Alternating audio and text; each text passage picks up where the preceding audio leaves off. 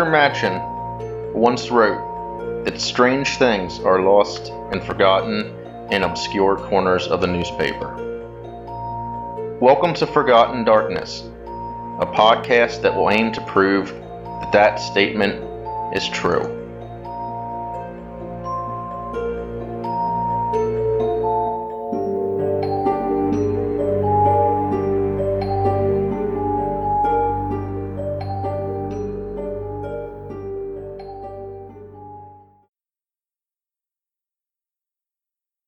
Ancient chroniclers routinely labeled poltergeists as devils or demons. The infernal nature attributed to these ghosts is perhaps unsurprising, given the dramatic phenomena in which they engage and their often aggressive actions. In addition, the tendency of poltergeists to afflict either priests or at least those of a devoutly religious temperament likely also contributed to the identification of their activities as infestations of demons, or daemonum vexation in ecclesiastical terminology. Interestingly, the tendency of poltergeists to bedevil men of faith continues into the present day. Many are the tales of poltergeist hauntings in the homes of clergymen. In fact, as will become evident as this article continues, the descriptions of poltergeist activity in even these ancient accounts is remarkably consistent with types of actions reported today. The ancient Babylonians believed in evil spirits known as Ikimu, which were free-roaming ghosts of the unburied dead. Ikimu would attach themselves to a person who ventured into the area where its body lay, causing all sorts of misfortune. A priest could attempt to dislodge the Ikimu from its victim and send the unhappy spirit to the underworld, but if he failed, the spirit would surely return and seek out some individual with whom it formed a connection. This connection could be as simple as sharing clothing, food, or drink, or even having simply been kind to the Ikimu in its lifetime. Once in a home, the ghost was a terror, sometimes merely making unintelligible sound, sometimes mocking the people who dwelt in the house, and sometimes asking questions of them.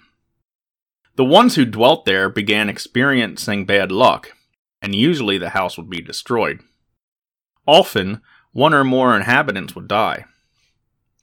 Usually referred to in the modern day as vampires, on the contrary, the Ikimu seems to be more similar to a poltergeist in nature. The earliest known accounts, seemingly making reference to poltergeist activity, were made by the Roman author Livy, or Titus Livius, as his actual name was, in his Ab Urbe Condita Libri, a multi-volume history of Roman civilization, both the Republic and the Empire. He composed this book between 32 BC and the early years of AD. In that book, he states, "At Praenesta, which is modern Palestrina, burning stones fell from the sky. And also, he records, at Anium, which is modern Anzio, while people were reaping, ears of corn stained with blood fell from the sky." It's unclear if the first event Livy refers to as a typical poltergeist shower of stones, which are sometimes heated, or a normal meteor shower, but the second event definitely seems to be a poltergeist event, as corn cobs are one of the more common items thrown by poltergeists. Another reference was made in the 5th century AD by a French priest named Constantius of Lyon, also recorded as Constance de Lyon. In his Vita Sancti Germani, he describes an incident from the life of Saint Germain. It seems that while Germain, who was only Bishop of Auxerre at that point, was traveling one evening, he and his companions stopped for the night, setting up camp in an old ruined house, despite warnings from locals that the home was haunted. While the others slept, one of Germain's attendants stayed awake, and it was this priest who encountered a ghostly visitation.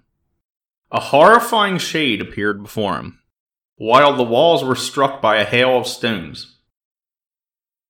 The priest awoke Germain for aid, and the bishop commanded the spirit to speak, and to reveal its name and purpose.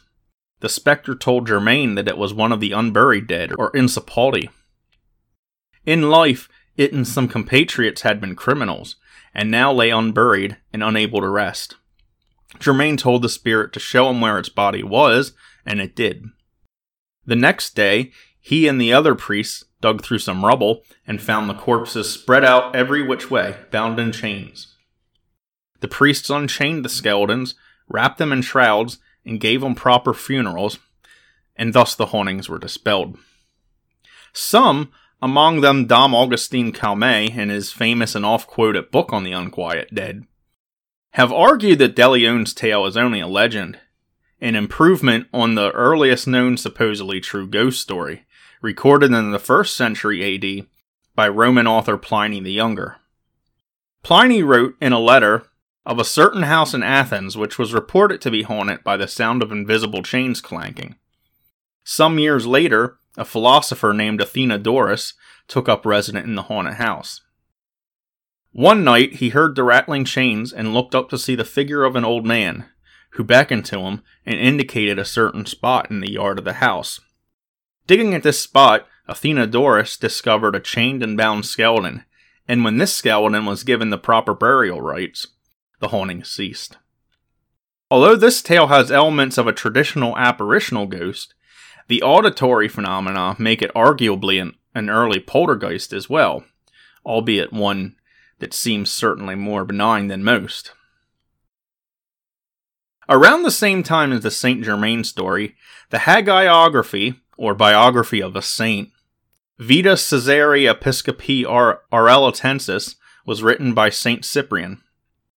He reported that a doctor named Helpidius was frequently assailed by a shower of rocks in his own house. Cyprian's teacher, Saint Caesarius, was summoned to aid Helpidius in dispelling what were of course seen as demons. He sprinkled holy water in the house, and the doctor was freed from dangerous periods of harassment. A second event took place in a region called Sexentriones, where there was a great ruined bathhouse that nearby inhabitants believed to be haunted. Passers-by would hear their names called, and some even had to dodge falling stones. Caesarius once visited the site, but was called to another church. Then, confessed Messianus, the cleric whose responsibility it was to carry his staff forgot it. This was the duty of his notaries, in which capacity my useless self was serving. When the inhabitants of the place found it, they joyfully proclaimed that it had been furnished to them by their lord, so that they could find something belonging to them. They were amazed and thanked God and hung the staff from the wall, and immediately the devil's snare was put to flight, and until the present, the adversary has not dared to inflict any wicked evil on anyone in that place. Another poltergeist exorcism was recorded a century later by a Byzantine monk named Georgios or Eleusios, a disciple of Saint Theodore of Sicyon. Chapter 44 of Georgios' hagiography of Saint Theodore details how the saint traveled to a Christian church in Herakleoponika, which is modern-day Eregli in northwestern Turkey. And while he was there, he was summoned to the household of a local magistrate named Theodoros Latsius, whose house was assailed by what was referred to as a daemonum vexation, or infestation of demons. The phenomena in Latsius' home ranged from the snapping of threads on looms to showers of stones afflicting his family as they ate. Huge numbers of snakes and mice infesting the home, were also seen as manifestations of the demonic forces. The Latsius home was finally freed after Saint Theodore sang psalms and sprinkled holy water. Sometime around 795, another hagiography, the Vita Sancti Willibrordi, was penned by the Carolingian scholar Alcuin, favourite of Charlemagne and the abbot of Tours. Saint Willibrord had died 60 years previous, and it is assumed that Alcuin's text draws on an earlier British account. This account told of a house, its whereabouts unfortunately are not mentioned, where there was what appeared to be a poltergeist. The account is the earliest mention of another typically poltergeist activity, fire starting. Quite without warning, It used to snatch and carry off food and clothing and other household furniture and throw them into the fire. Indeed, it also picked up a small child which was sleeping between its parents and threw him on the fire as well. But the child's howl of pain woke up the parents, who were able to extract it from the fire. After all valuables had been extracted from the house under the instruction of St. Willibrord, the house caught fire and burned to the ground. This example is notable among the hagiographical accounts, as the saint was able to only minimize the damage, failing to exorcise the spirit. Another Swiss monk, known as Notker the Stammerer, wrote a book called De Carolo Magno, a biography of Charlemagne. He describes how sometime around 800, a demon, which named itself variously, took up residence in a blacksmith's shop, playing with his hammers, tongs, and other tools at night, and making frightful pounding noises. Priests came to the shop, brandishing crucifixes and holy water. As a result, the demon was seized and imprisoned. The words Notker uses for this spirit in the original Latin may reflect a confusion about what it was. The words applied variously to demons, ghosts, and genius loci, or spirits of place. An account of a spirit which exhibits several of the poltergeist traits, stone throwing, fire starting, speaking, and singling out of one person for persecution, appeared in a non-ecclesiastical source, the Annals Fuldensis, or Annals of Fulda. In 858, a spirit appeared in the town of Bingen, Germany. Camerarius recounts the event in his Aventinus Refert Historium and says it took place in a town called Canmus. First, it threw stones and knocked against the house walls as if it were using a hammer, and thus proved highly disturbing to the people living there. Then it began to speak clearly and stealthily reveal to certain individuals things it had stolen, after which it started to foment quarrels among the local inhabitants. Finally, it roused everyone's feeling against one man. Whenever this man entered any house, the malign spirit immediately burned it down. Therefore, of necessity, the man and his wife and children were forced to live out of doors in his fields because all his neighbors were afraid to receive him under the roof. But he was not allowed to remain there in safety, because once he had gathered all his crops and stacked them together, the scoundrelly spirit came along, and without warning, set the lot on fire. Priests from Mainz arrived and attempted to exorcise the spirit, which began to throw stones and drew blood from several inhabitants, presumably striking them. But once those who had been sent for left, this same enemy uttered doleful words to many people who heard him, and designating a particular priest by name, claimed he had been under his cap at the very time holy water was being sprinkled in the house. To those crossing themselves out of fear, the spirit said, "He is my very own slave, and anyone who is surpassed by him in his wickedness is his slave too, because not long ago, at my suggestion, he slept with the daughter of the proctor of this town." No human being knew about this before. The hostile renegade spirit did not stop doing these and other similar wicked things in the foresaid place for 3 full years, until almost every building had been set on fire and burned to the ground. According to Bishop Tietmar of Merseburg in his Chronicon Tietmari, a rather dramatic poltergeist assailed a woman and her children in a farmhouse in Solfeld, a small village about 35 miles east of Hanover in Germany, around the year 1000. It made noises and an extremely loud crash, and finally the woman called out for her neighbors, who came to her house brandishing swords. The spirit, however, barred entry, and the neighbors found themselves repulsed every time they tried to enter. A priest was eventually sent for, the house cleansed with holy water and blessed, and the spirit departed. A Byzantine chronicle called the Alexiad, a biography of Emperor Alexius I, penned by his daughter Anna Komnena sometime around 1148, also records another poltergeist event. Anna records how an elder of the Bogomils, a physician named Basil, was arrested by Emperor Alexius in Constantinople. The Bogomils were a Gnostic sect originating in the Balkan region, but actively persecuted by the Byzantines after the annexations of territories formerly belonging to the Bulgarian Empire. Similarly to most Gnostics, they acknowledged both God and Satan, or Sataniel as they called him, and believed that the material world was created by the latter rather than the former.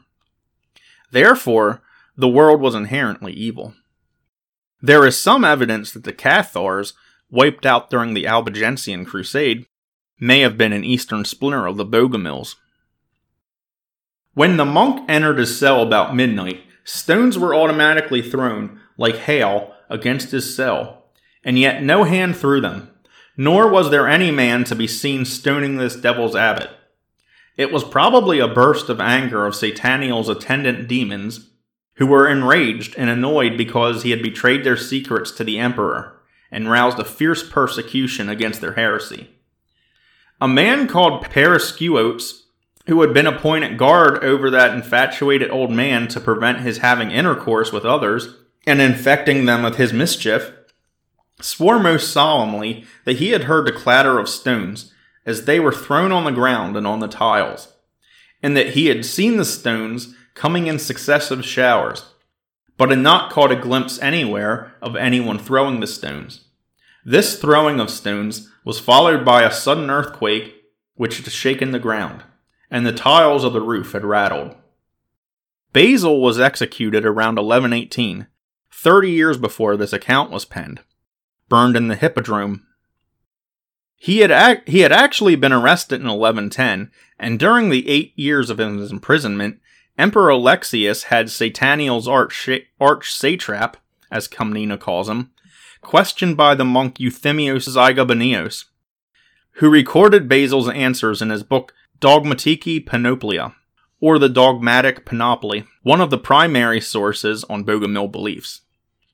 A passage therein may throw another light on the events of Comnena's chronicle, however, possibly casting doubt on its authenticity.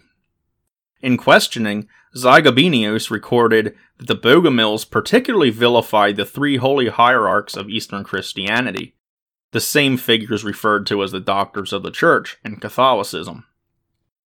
They say that a false prophet, however absurd, means Basil, who was great in teaching, and Gregory the star of theology, and John Chrysostom, because they taught the revealed doctrine.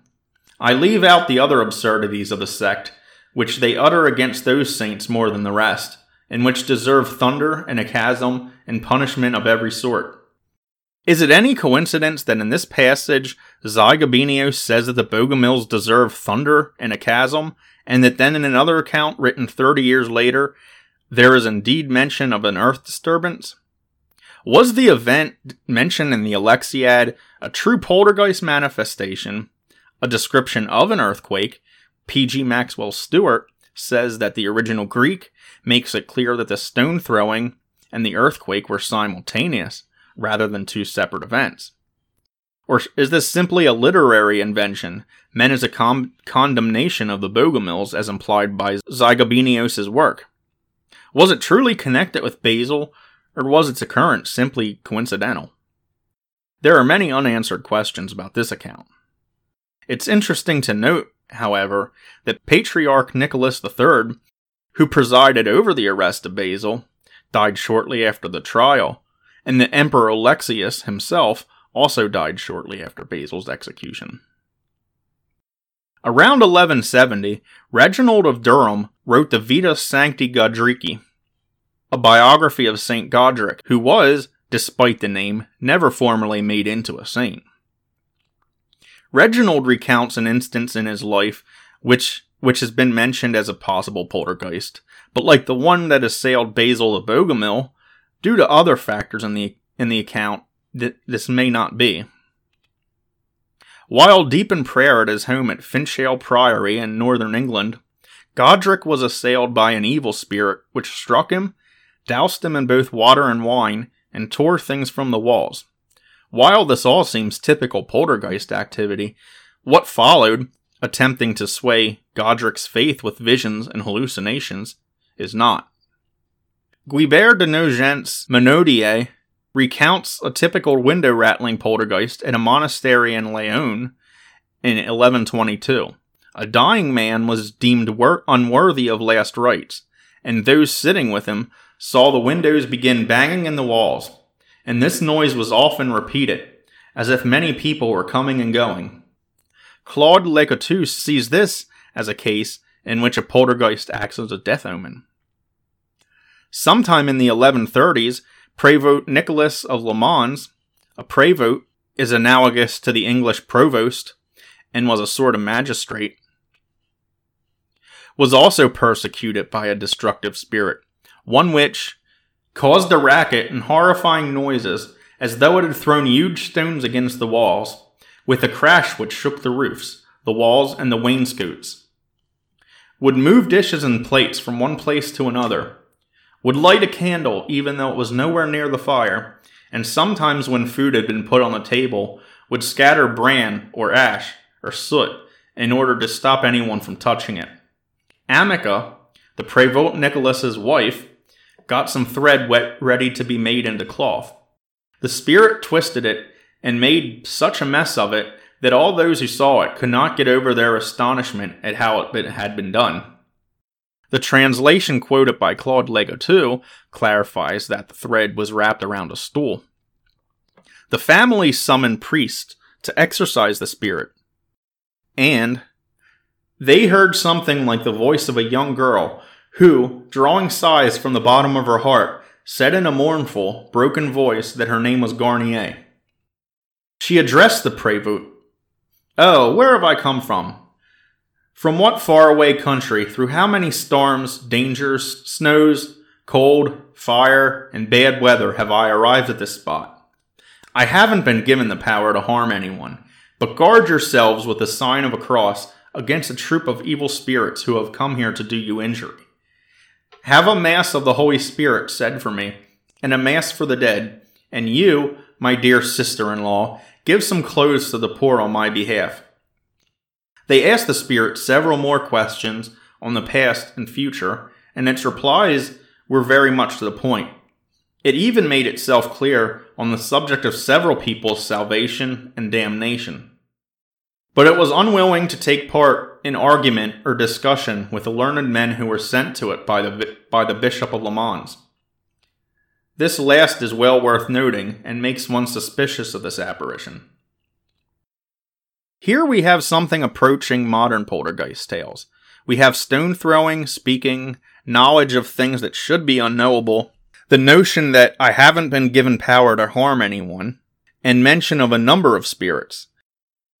Several modern poltergeists have also claimed to be accompanied by a number of other spirits, notably the Bell Witch and Jeff the Talking Mongoose. The knotting and twisting of the thread conjures images of an activity called lutine, that lutins, which were a sort of goblin or just mischievous spirit in French mythology, engaged in. The knotting of horses' manes. Most interesting is that the word genie is used for the spirit. We'll return to this. Gerald of Wales, in his 1191 volume Itinerarium Cambriae, or Journey Through Wales, gives an account of two poltergeists which afflicted Stephen Wherriot and William Knott, both residents of Pembrokeshire. Both spirits threw filth and other things. Maxwell Stewart notes that the word used for filth was sordes, which usually has the implication of being excrement. The Knott poltergeist used to rip and tear clothing, again with the implication that it tore them while they were still worn, even if the door was barred and locked, while the one in the Williot home was known to hold conversations with people, and sometimes reproach them for things they had done. Both Stephen Williot and William Knott were both ruined financially after the appearances of the ghosts, which makes you recall the Akimu's Sowing of Discord, as well as that of the Bingen poltergeist, and possibly the dubious Bogomil poltergeist.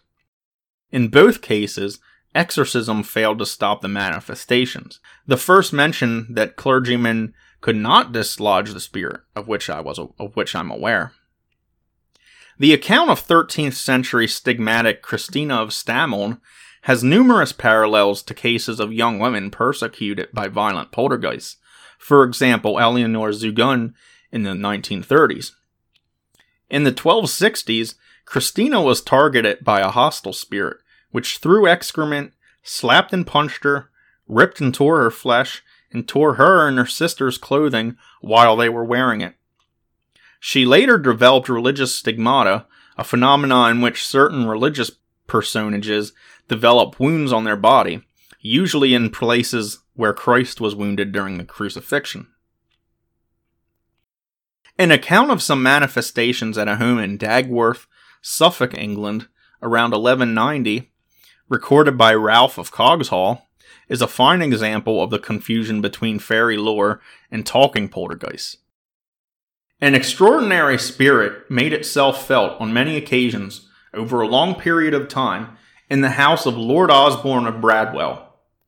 She spoke to the knight's household, imitating the sound made by a 1-year-old child's voice, and kept referring to herself as Malkin. She used to claim her mother was staying with her brother in a nearby house, and say that they had found fault with her, and told her off, which was why she was leaving them and taking it upon herself to talk to human beings. She would do and say amazing things, and things which were enough to make people laugh, and a number of times revealed things other people had done and kept secret. At first, the knight's wife and his entire household were terrified by her. After they had become accustomed to what she said and the daft things she did, they began to talk to her with confidence and intimacy, and ask her a good many questions. She used to speak English in the Suffolk dialect, but sometimes she would speak Latin and discuss scripture. She could be heard and sensed, but not seen at all, except for on one occasion when a little girl saw her in the likeness of a tiny child wearing a white dress. The spirit was unwilling to agree to her request at all, until the girl swore that she would neither touch nor take hold of her. Then, Malkin told the story of what seems for all the world to be a fairy abduction. She revealed that she had been born in Langham, and when her mother took her into the open field where she and the others reaped the corn, and left her by herself in one part of the field, she was snatched up and carried off by another woman, and had remained with her for 7 years already. She also said that after 7 more, she would come back to live with human beings as she had before, and that she and others wore a hood which made them invisible. The common ground between stories of fairies and certain poltergeist manifestations is an extremely fruitful one. Robert Kirk, writing The Secret Commonwealth, which was in 1691, writes, "The invisible wights which haunt houses seem rather to be of some of our subterranean inhabitants, which appear so often to men of the second sight, than evil spirits or devils, because, though they throw great stones, pieces of earth and wood at the inhabitants, they hurt them not at all, as if they acted maliciously, like devils at all, but in sport, like buffoons and drolls. The subterranean inhabitants mentioned there are, of course, fairies." And one wonders whether the invisible wights, of course, refer to poltergeists. The story of the Nain Rouge, the red dwarf who presages disaster, is a familiar urban legend from Detroit. However, Thomas Keatley recounts that there was another Nain Rouge, this one a Luton, which, as mentioned before, was a specific type of mischievous fairy or goblin, which haunted the coast of Normandy. One of the tales associated with this dwarfish figure seems particularly poltergeistish in nature. A parcel of children were playing on the strand at Paulette when Le Petit Homme Rouge came by. They began to make game of him, and he instantly commenced pelting them with stones at such a rate that they found it necessary to take refuge in a fishing boat, where, for the space of an hour, as they crouched under the hatches, They heard the shower of stones falling, so that they were sure the boat must be buried under them. At length the noises ceased, and when they ventured to peep out, not a stone was to be seen. It has been noted several times how the projectiles thrown by poltergeists often, bizarrely, seem to make no impact at all at the people at whom they were thrown.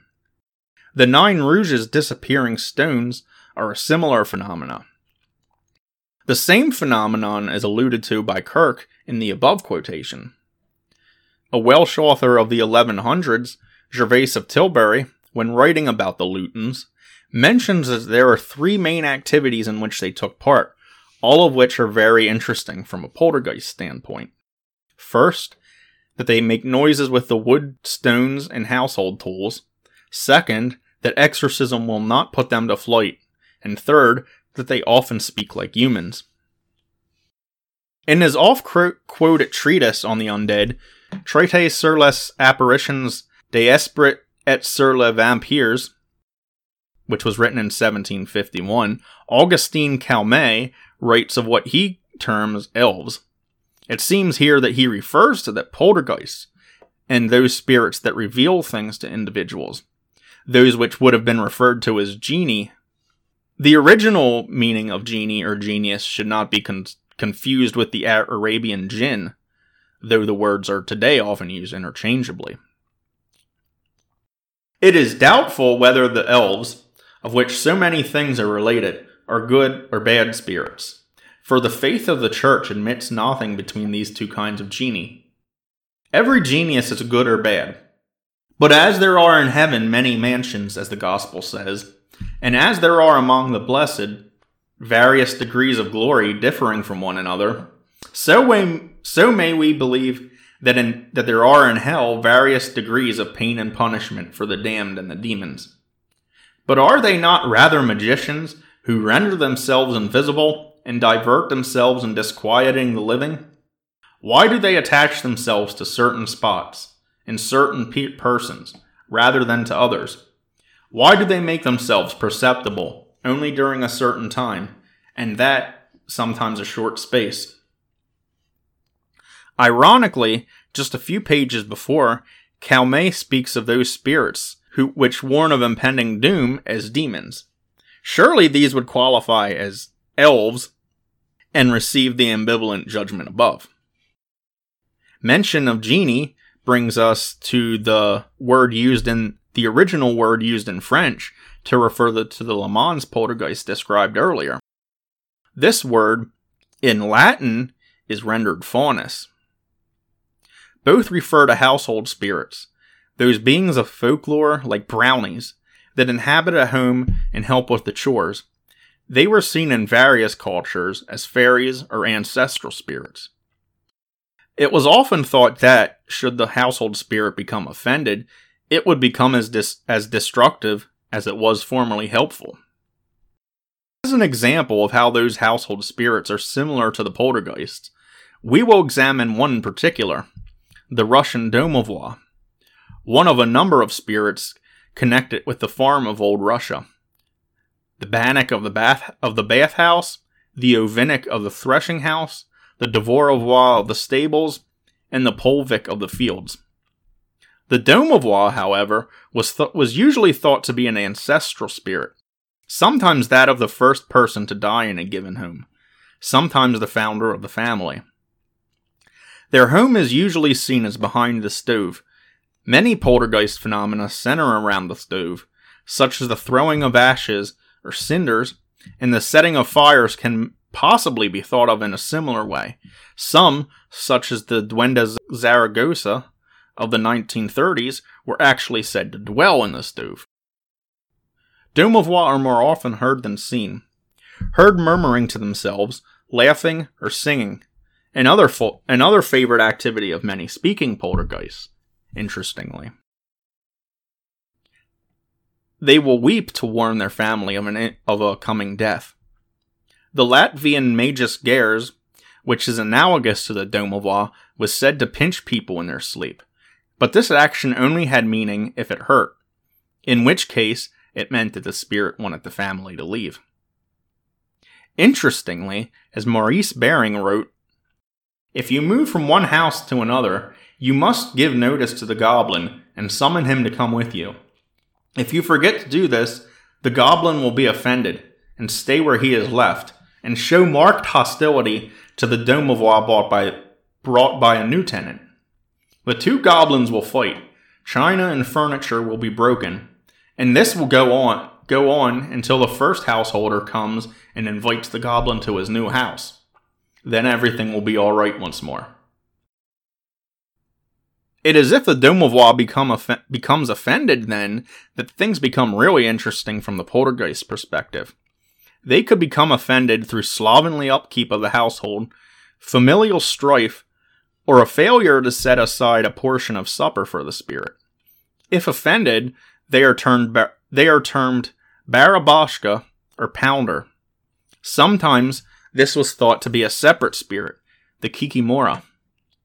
In 1879, M.D. Conway wrote, "Teraphim, Lauras, Genies were ancestors of the guardian angels and patron saints of the present day.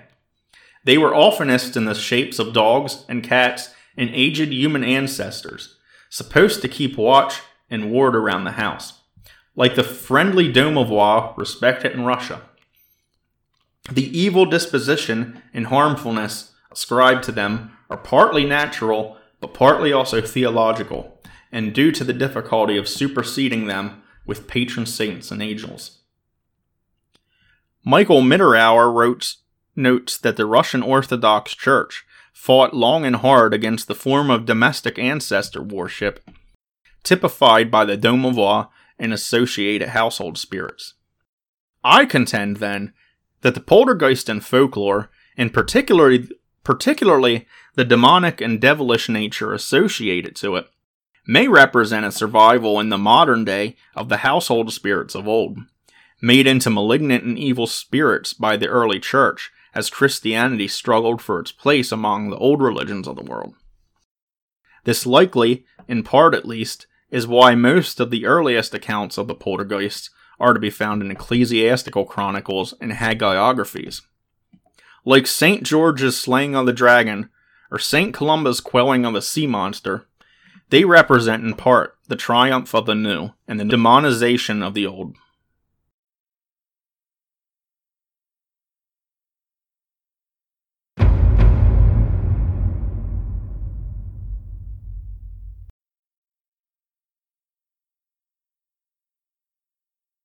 And that's the end of this episode.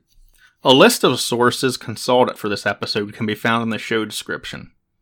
If you have a question, a comment, or if you know a lesser-known story that you'd like to see covered, leave a comment on the podcast page, post it to our Facebook page at Forgotten Darkness Podcast, or send it to our email at forgottendarkness77@gmail.com. We're also on Twitter at Forgotten Darkness Podcast. And so, until next time, this is Andrew, signing off.